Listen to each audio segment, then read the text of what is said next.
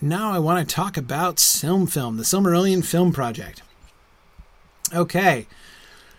Welcome, guys. Good evening, Corey. Good evening. Okay, here we go. There's Marie. So you guys want to... Are you guys webcamable? We've got Trish and Nick and Dave here with me. Also, I'm going to be the disembodied voice because if I tried to put my video up, I think my internet would have a coronary. Right, no problem. Yeah, it is hard sometimes. We don't want to slow your internet down too much. Right. Apparently, I'm going to be horribly backlit. That's all right. That's right. Nick, are you webcamable, Nick? I know you were maybe dealing with a shaky internet connection tonight too. Nick, your microphone is showing as self-muted. Yeah. So if you're talking... That might be a problem. There we go. Excellent. Okay. So, anyway, yeah. I'm on the road, but the internet connection issue was solved, but not the machine to actually webcam from. I see, right. Okay. Right, so yeah, we caught Nick traveling. Okay. So, all right, so we will stick with this then. Very good. Very good. So we'll get you two. We'll get Trish. Good to hear your voice again. We've been missing you our last two sessions on Film. We're sorry I haven't been able to make it. It's been such a bummer. Like I said in my last one yesterday when I said I couldn't make it, I said at least this is a really long running show. So yes. Missing two in a row is like not even going to be a big deal. It'll be a very small percentage at the end of the day. That's right.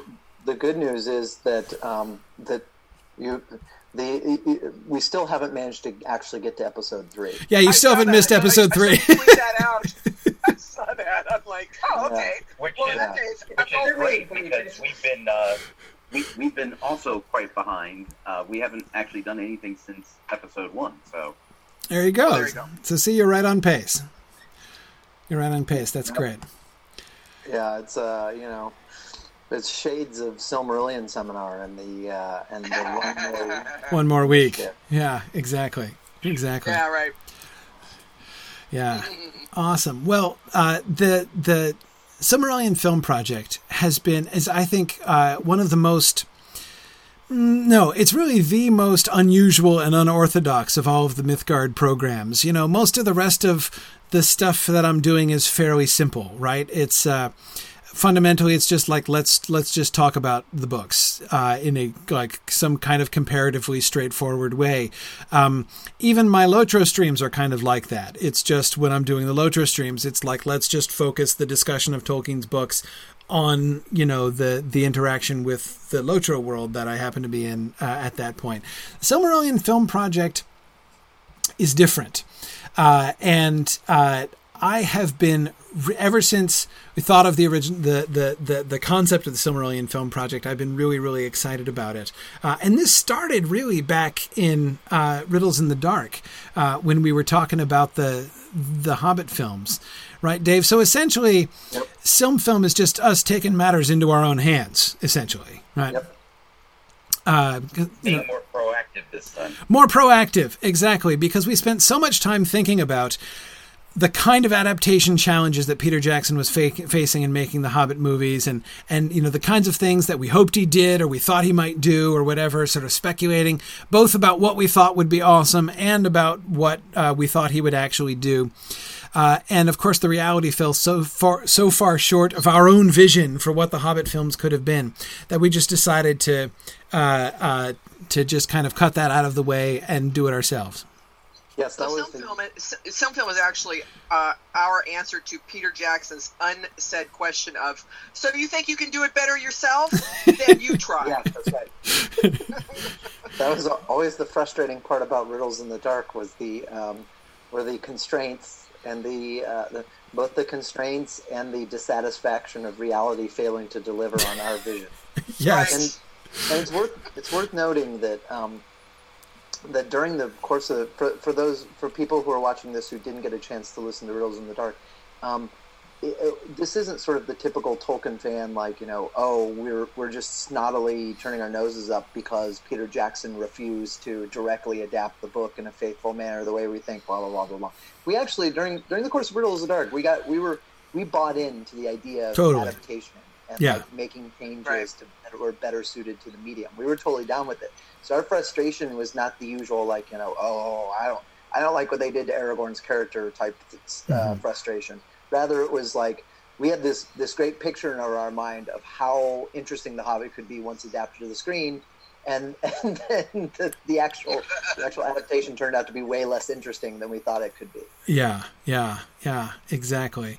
And of course, after The Hobbit, everybody's talking about the Silmarillion, right? Like, Yes. okay, so Peter Jackson, when are you going to do the Silmarillion? Of course, to which the answer is, which even Peter Jackson is too polite to give, not until Christopher Tolkien is dead. So that's, while Christopher Tolkien draws breath, that's not going to happen.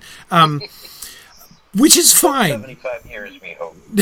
Yeah, exactly. Long life to Christopher Tolkien. But so the fundamental concept of the Silmarillion film project is like with Riddles of the Dark. Again, as Dave said, the way we went through, we were doing neither of the two things that often like a Tolkien podcast talking about the Hobbit films might have done, right? We were neither, as Dave said, being sort of snoodily intellectual and looking down upon their enterprise, nor were we just like, being movie fans and talking about like what is Richard Armitage doing and how dreamy is he? We were neither just like sort of getting excited about the films for the sake of being excited about the films. And I know, sorry, Maria, that was perhaps a little close to home there. You ever did bring that up. Yeah. The point is, we were trying to engage with it, sort of accepting it for what it was and thinking it through and thinking through what are the challenges, like approaching the story ourselves and saying, given what happens in The Hobbit and its relationship with The Lord of the Rings, what's going to be interesting? What's going to be challenging about these decisions that they make? Anyway, so we decided to just move ahead and start our own Silmarillion adaptation, mostly because we were so confident that it could never possibly be made. So that makes it safe, right? And we figured that even if we went slowly, we wouldn't have, so long as Christopher Tolkien remains in good health, we would not have to worry about any actualization overtaking our purely theoretical enterprise. So we started this project saying, let's think through the Silmarillion. Our fundamental premise was, obviously, we're not going to do a film adaptation, like a feature film adaptation, because the Silmarillion as a story type is just very poorly adapted to that kind of thing. That would be silly. There are some stories that would work well as feature films. Beren and Luthien could make a great feature film. Turin Turambar would make a very depressing but very good feature film, if done well.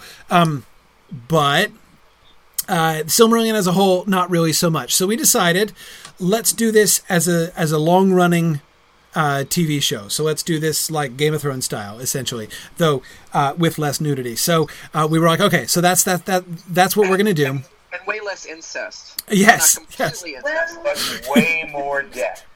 Right, Way more right. death. Yes. Well, at least rivaling the death. Also, Anyways, more geography. more geography. Yeah, right. Exactly. I still, of course, one of our jokes is that season 4 is going to be, like, more than half of season 4 is going to be the dramatic interpretation of Beleriand and its realms, which is going to be an awesome season. One of these days you're going to notice that season 4 does cover almost 500 years of history. I know, exactly. Yeah, no, there's going to be plenty. Which is why some of us are trying to push for all of season 4 to be of Beleriand. Of Beleriand and its realms. Yeah, exactly. We're going to have to split that up. We can't possibly rush our way through of Beleriand and its realms as fast as that. But anyway, yeah, no. So, Brandon, we're not talking about an episode based on a Beleriand and its realms.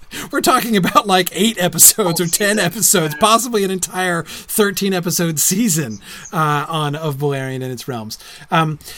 So, like, what's the point of this, right? Why do we do this? What do we take from doing this? And, the thing that has been just remarkable to me is as you start thinking through adaptation, as you begin thinking about storytelling within the frame of what, given what we get in the Silmarillion, and thinking, as we've often done, bringing stuff in from like the Book of Lost Tales and other places, sometimes we choose elements from those that we really want to keep or bring back that Tolkien took out. in thinking these things through, what are some things that we see? There are so many places where the story, it challenges us to think about the story in new ways that we, just really never thought before. For me, that's I have learned so much about the Silmarillion.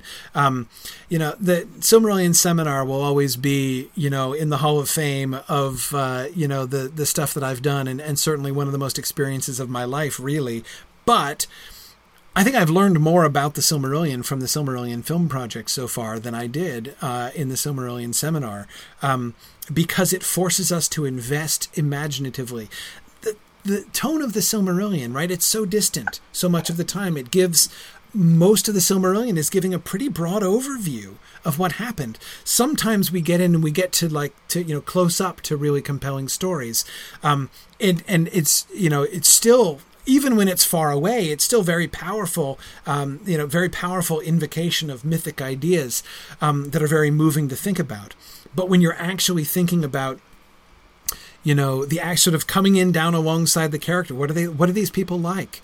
And asking these questions forces us to sort of recognize, goodness, I don't know anything about half of these people. We don't know what they did or what they said. There's so much that we don't know, and that has been really interesting to sort of discover and think about the situations that Tolkien described and what he sort of actually suggested. I think it's been an amazing experience. I'd love to hear from you guys. What are some moments that have really jumped out at you? Places where you really sort of learned a lot or felt like you had your eyes opened about something from the Silmarillion story in the discussions we've been having. I thought I'd let Marie or Nick go first. Okay. I personally enjoy having the opportunity to talk about the Silmarillion with anybody ever. So that's always great. But as far as particular parts of the adaptation, I never really had a good sense of the geography of Valinor, like what's where, and how that impacted the story until we had to actually make things happen in different places in Valinor in season 2. Yes. And then I had to figure out that, Valimar is the city on the plain, so it's, a flat city. Right. That's going to matter as to how you envision it and what it looks like, different than, the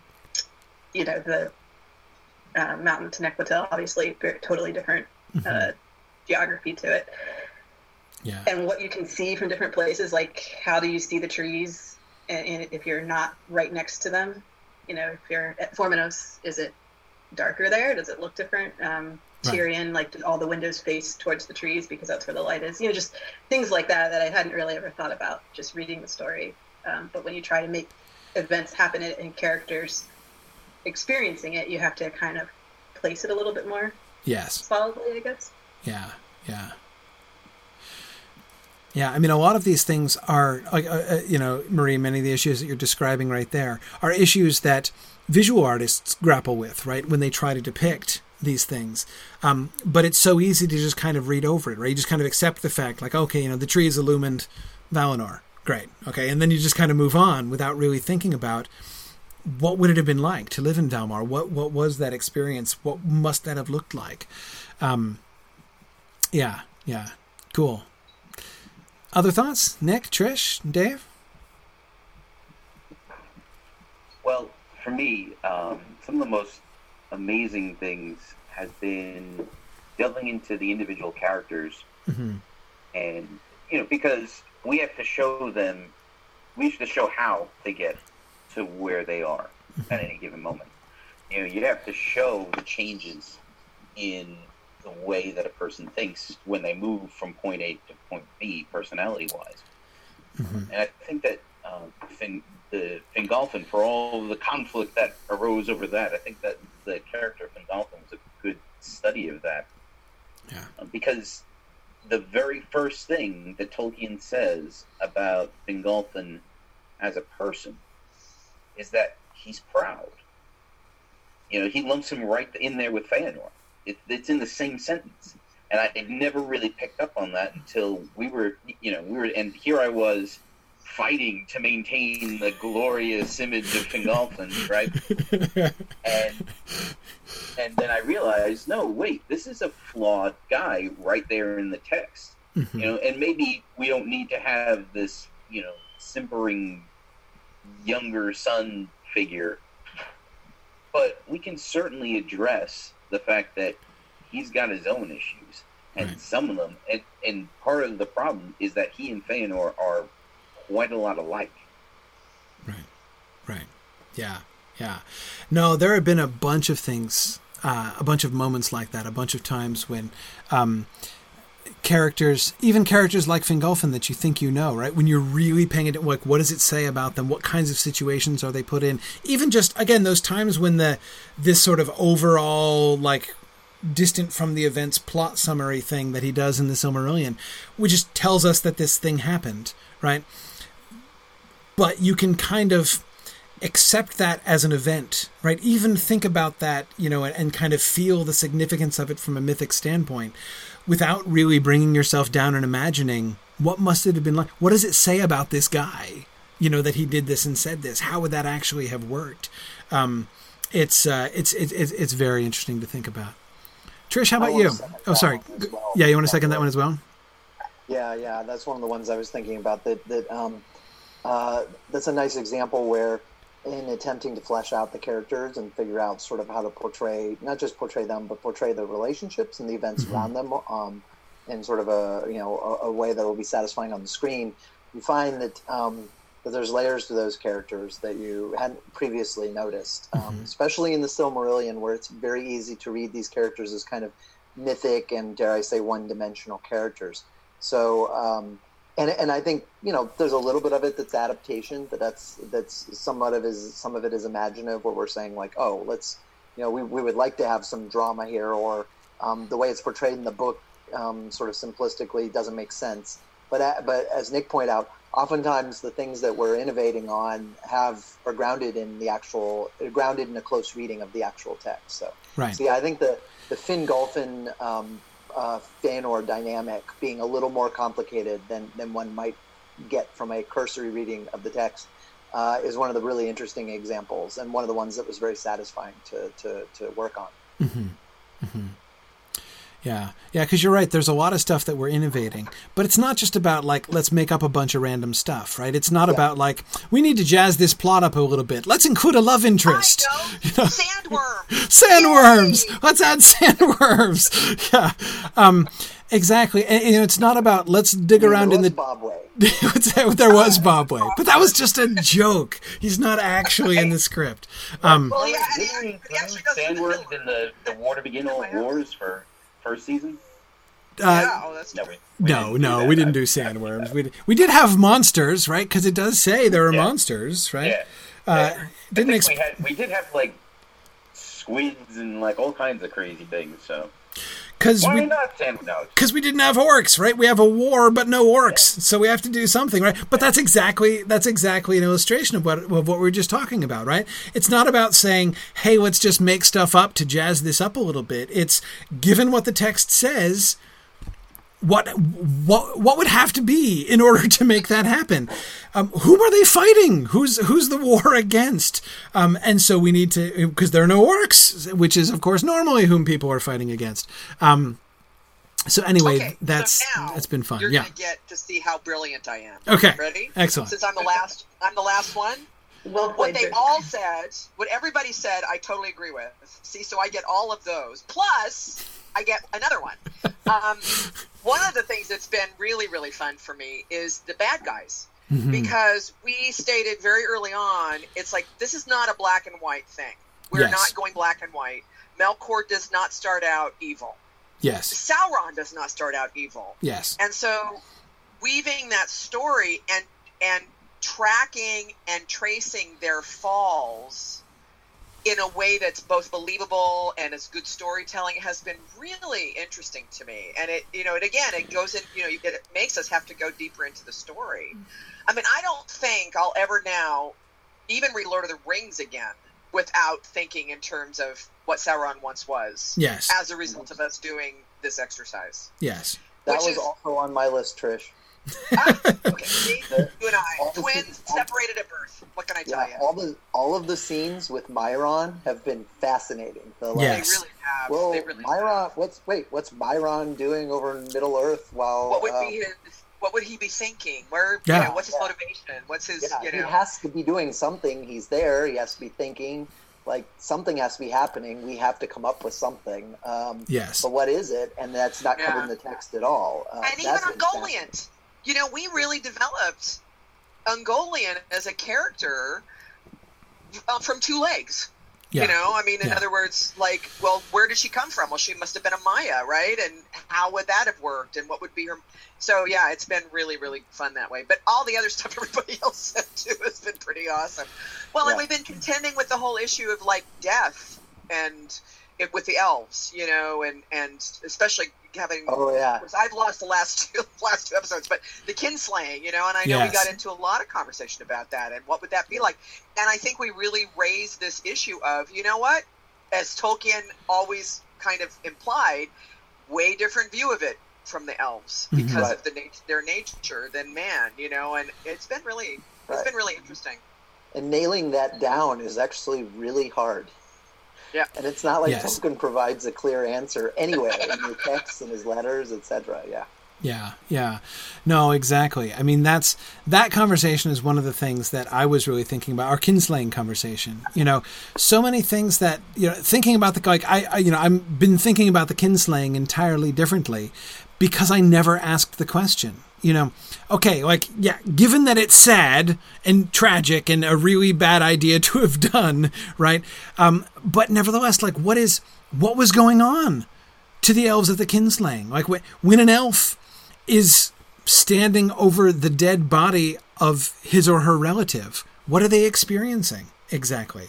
It's not, there are several points in the text where if we assume that elves think the same way people do, humans do, we're kind of pulled up short about that, right? It's different. And one of the fundamental things that Tolkien opened up in his, in making his stories into fundamentally, there are other races as well, but basically a sort of a two-race question, right?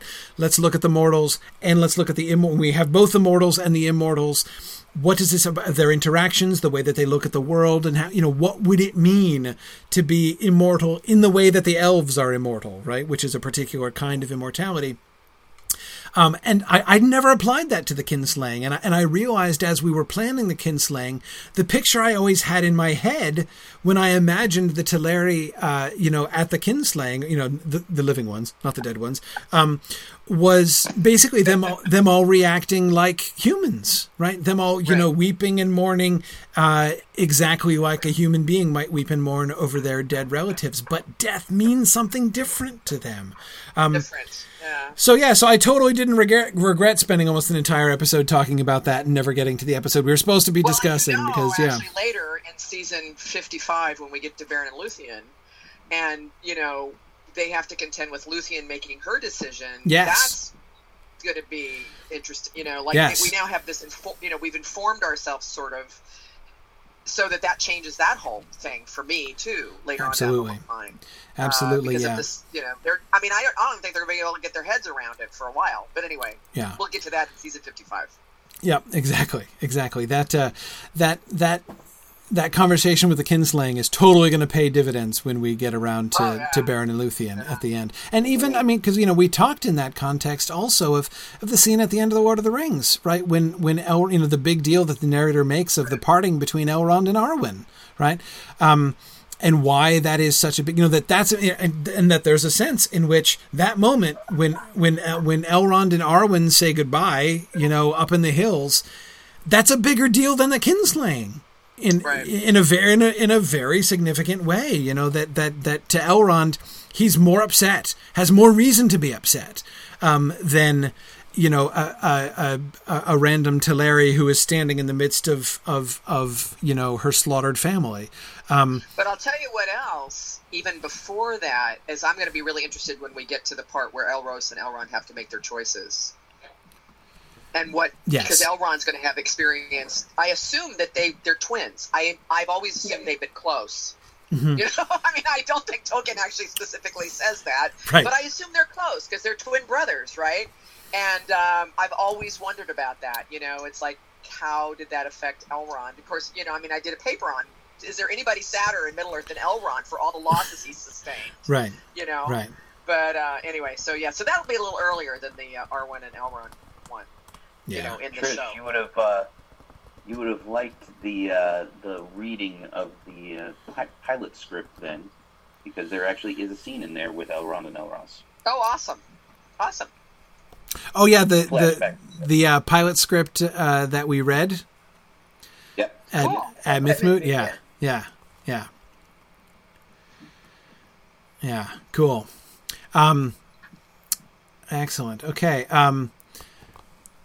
Neat. Yeah. So no, it has been a really fun process, and so I hope that, obviously there's a lot of creative fun involved. It's been really cool the way that the community has really been growing and responding. Seeing the work that visual artists and composers and of course our script writing team and lots of other people are doing. The pre-production and post-production episodes are always really fun as we're going through the concepts that people have come up with, thinking about designs and how this would work. Casting too. The casting amazing. discussion has been very interesting.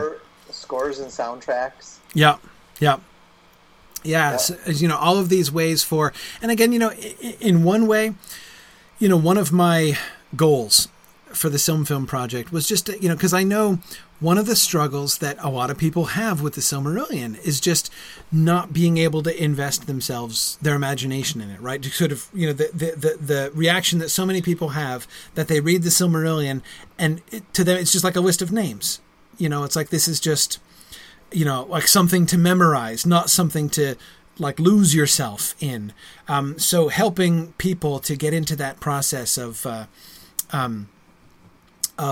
investing themselves imaginatively in the Silmarillion story was my initial goal to the whole thing, and it's gone so far beyond that. The level of engagement that people have been doing has been really, really wonderful. I love the scores. Philip Menzies' music that he's been composing. He's been working on themes for different concepts and different themes for the different Valar and different like recurring themes that play when when a fall is going on or something like that. It's been really neat to see him. He even did Bobway's theme. Yeah, he did do Bobway's theme. Right. So if you're wondering who Bobway is an inside joke. It's an inside joke from the beginning of season 2, actually. So, yeah. Don't let Corey mislead you. He's a central character. The central character, exactly. Yeah. Well, actually, he got lost, right? Because what it was we were talking about the 3 elf emissaries that go over to Valinor, and Dave said, we ought to have a red shirt elf right with them that gets lost. And I said, he'd be Bobway, and it grew legs. What can I tell you? Yeah, it just grew legs, and so ever since then. So actually, I created an elf in Lotro named Bobway. Yeah, and Phil wrote the theme for Bobway and made it into an ABC file so I could play it. And one night when we were doing a kinship thing and Corey was on weekends, and I just walked out as Bobway and started playing the song. And he's wearing red, of course. Yes, so, exactly. But now the poor guy is my storage elf, so he just basically stays at the house and handles all the storage stuff I send him. So, poor guy. Yeah. Anyway, but I was going to say, for anybody who's listening or watching this, listening to this now or later, and it's like, oh, Silmarillion, geez, I don't know. I have a few things to say to that. One is, if you start with this Film project, you're safe because we didn't go through all the way through chapter 1 for a season and a half. Yeah, we spent almost a season on the first chapter. Yeah. Yeah. So our whole first season deals with only the first few pages, basically, of the Silmarillion. So you can go really super slow. And then it's also, I think, really interesting. But the other is a Silmarillion seminar that Corey mentioned, which is invaluable. I think, for anybody that seriously wants to read the Silmarillion, because you're talking about not just Corey, who knows the Silmarillion, but folks who are studying sort of along with you, if you will. Yeah. You know, and asking questions that you would ask. The other one is, if you're just interested in like the artwork Corey's talking about and the conversations and stuff, is go to the forum. You don't have to even watch the show or listen to the show. Silmfilm.mythgard.org. Is it Mythgard, right? Still, Silmfilm.mythgard.org is the forum, and it's all there. I mean, the whole community is there, and it's great. Yeah. No, the forums are really the heart of the Silmarillion Film Project, where, you know, we do our shows, our biweekly shows, talking our way through things, but the real work is all happening on the discussion forums, and you know, that's where you can join in and participate. Very true. Yeah, that is where all the David, real work Corey is and I are happening. Executive producer, so we just get to say, you know, we stay We high just level. take credit. We veto. We you take know, credit. Yeah, take credit. Take credit. Make their lives really neat that, harder. Yeah, go ahead. It's really neat that it is such a collaborative project that people can throw in their 2 cents and come up with ideas of how to address certain challenges in the story. Yeah. Because expecting one person to solve all the creative issues is a little bit much. So Definitely. Right. Yeah, we have, and I mean, we're talking folks all over the world too. Yeah. You know, that are weighing in on this, which is really cool. So, yeah, and I remember, Corey, you saying that when we first started this out, you were hoping that this is what would happen, and here we are. Here we are. Look at that. Here Absolutely. We are. He's regretted those Job words security ever for Exactly. Very good. So yeah, we're projecting forward to at least 20 seasons at this point. At least 20 seasons to get to the end of the Lord of the Rings, I think. To go from the Ainulindale to the Grey Havens, basically. That's maybe more. Yep. But and then the spin-offs of the Sons of Durin and the House of Eorl are, you know. That's right. That's right. And the further adventures of Aragorn and Éomer as they go clean up Middle-earth. That's right. After. Absolutely. That's right. Cool. But one of the things that's been the most interesting for me, and Wally! the point, I got completely distracted. there was a point at which, and I don't know exactly when it happened, but there was a point where I started to feel comfortable inventing material. Because obviously it's all based in the lore and where Tolkien's going with all this thing. But every once in a while, there's a scene that you need, or like the scene that I was talking about between Elrond and Elros. There's no description of that scene anywhere in any book ever. Mm-hmm. But they had to have had a discussion at some point. Yeah. About what's going on and who's doing what, and so. It was a little daunting at first, but the idea of, okay, he did at some point say that he wanted that. At some point he said that he wanted people to invest enough artistically in the world that he was creating to write stories and make music and draw painting, you know, and do all of that. Well, that was before he read the Zimmerman script. And he changed his mind. That's fair. But, you know, at some point, this was something that he desired. And so, I know, I had noticed that too early on in my studies, was that he said that. And I think he meant it back in the day, you know, because he had a very lofty idea of, you know, what people would do with his story. And I think he was right in one respect. Yeah. But unfortunately, he ended up having some bad experiences with, you know. He did everything else he ever made contact with. So, you know, I think it sounds fair. Mm-hmm. Mm-hmm. But Absolutely. the subplot with Manwë, and I learned a lot about the character of Manwë from that little diversion of Manwë going to meet with Melkor. Yes. That's essentially the Nixon goes to China moment, right? Right. And now there was nothing that, like, none of that's in the book, but when the suggestion first came up and I started looking through the text and looking at Manwë's interactions with everybody all the way through, of course he would do that.